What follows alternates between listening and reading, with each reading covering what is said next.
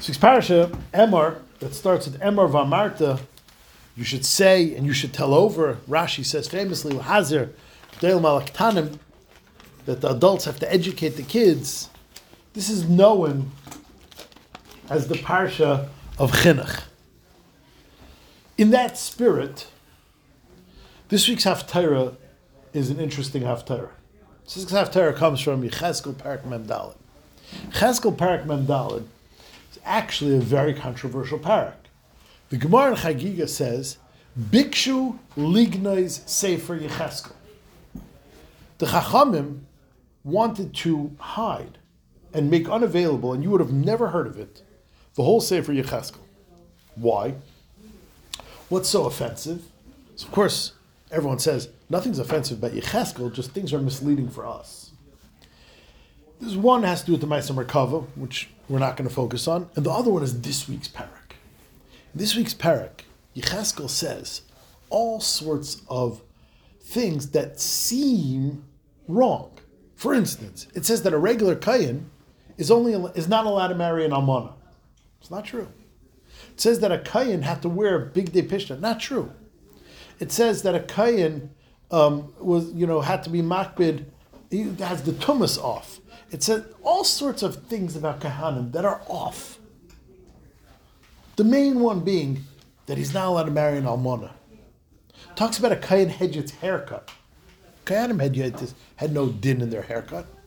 Several dinim that Yechezkel mentions in this parak that simply aren't true. They conflict with halachas in the Torah. And because of that, Chazal wanted to ban Sefer Yechezkel, bury it, you wouldn't have heard of it. But one person came along and he convinced Chazal that it's suitable. What was Yechezkel? What was he thinking? Why did he say these things? So many people have a mahalach. I want to introduce to you the Malbim's mahalach. So what is going on overall in this parak? What's going on in this parak is the last parak, in parak Mem Gimel and Yechezkel. Yechezkel introduces to Klal Yisrael what the Binyan Shlishi, what the third Beis Hamikdash is going to look like. And in parak Mem Gimel, Yechezkel goes through all of the dimensions, the layout, exactly how the kalim, how everything is going to work in Bayis Shlishi. In the beginning of parak Mem Daled, he conveys a message from the Rebbeinu Shalom. By the way, anyone that worked in the first Beis Hamikdash is out. No Kehanim will ever serve again in the role of Kehanim because they were all a bunch of Ivdei Avodah Zarah. They're Aralei Leiv and Aralei Basar. They were physically sinning and they were morally sinning.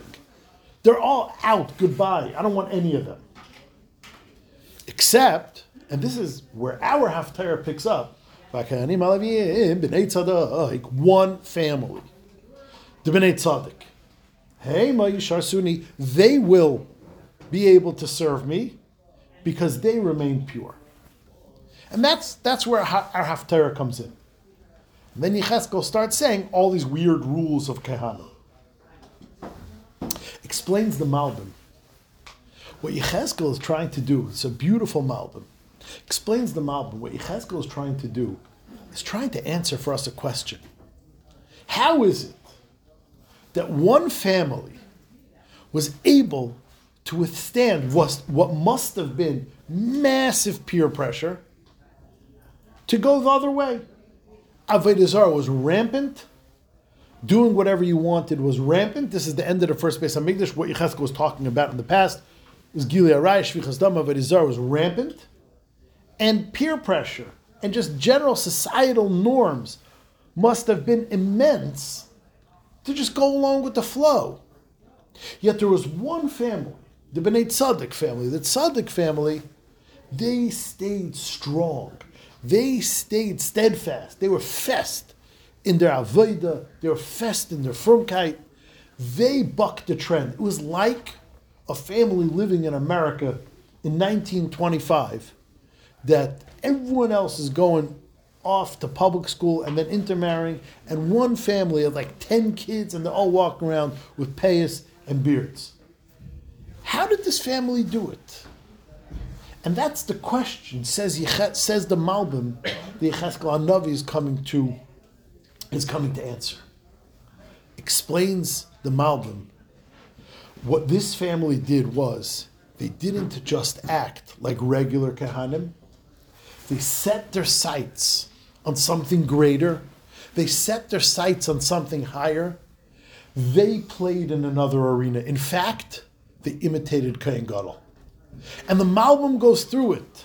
And the Malbim shows that every one of these oddities that Yechezkel requires of Kehanim is actually a din that is required of a Kohen Gadol.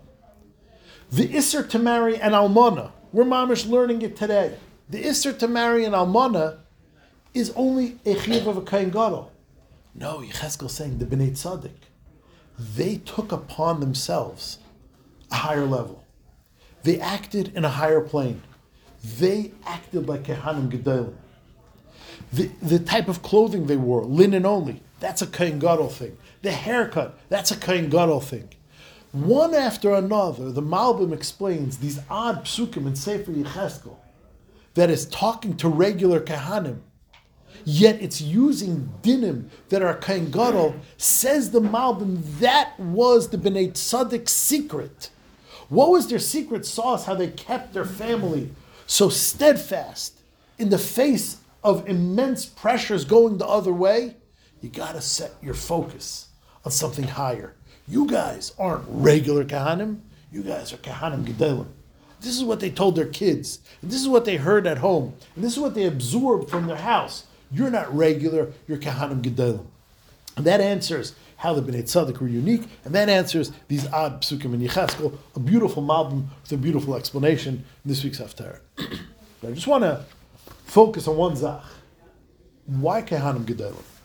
Why is setting your sights on a Kohen Gadol the mahalach per se to keep your kids interested, excited, and basically with the program rather than folding to peer pressure? Why Kehanim Gedolim?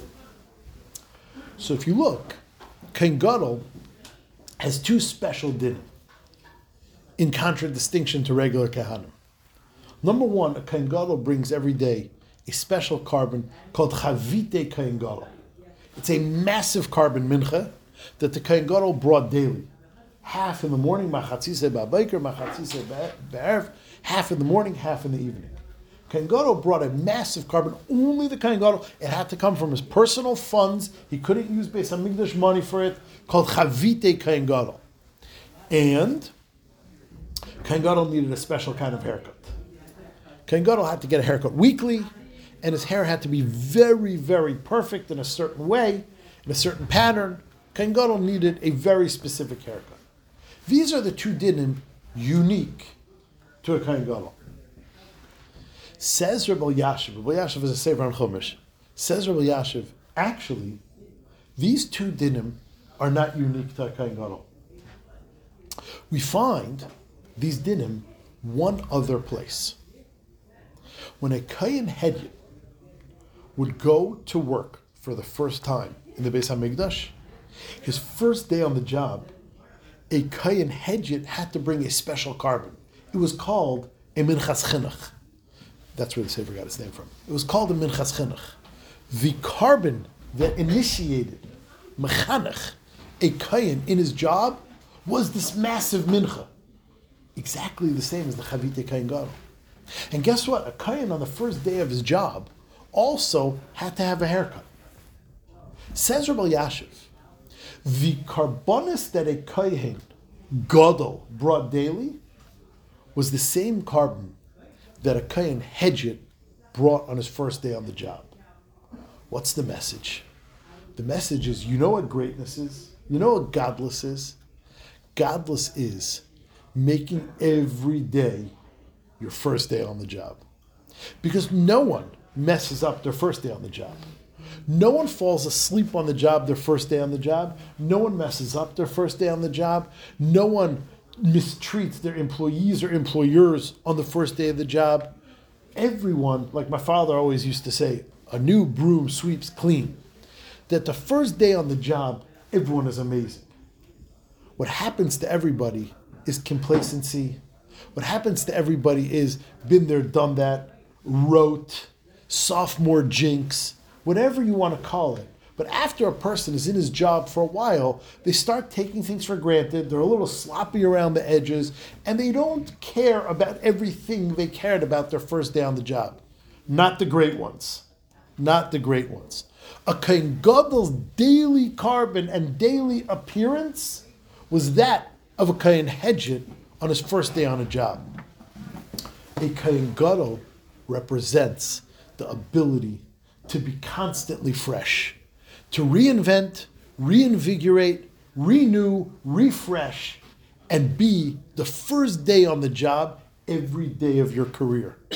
And that's what a Kohen Gadol did. You want to know what the Malbim means? You want to know the Malbim saying that the Bnei Tzaddik, the example of how to keep your kids, your family, your surroundings on the right way in the face of incredible pressures. Look at the Kohen Gadol. What is it about the Kohen Gadol? What it is about the Kohen Gadol is you got to keep it fresh. You got to keep it exciting. You got to keep it new. It can never become same old hat. And that's what the Malbim means. The Malbim means the Bnei Tzaddik's secret was the Kohen Gadol. The Kohen Gadol's secret is Rabbi Yashiv's Vart, that a Kohen Gadol is able to take the Minchas Chinuch every day of his life. And that's the Vart in this week's Haftarah. Shabbos. Wow.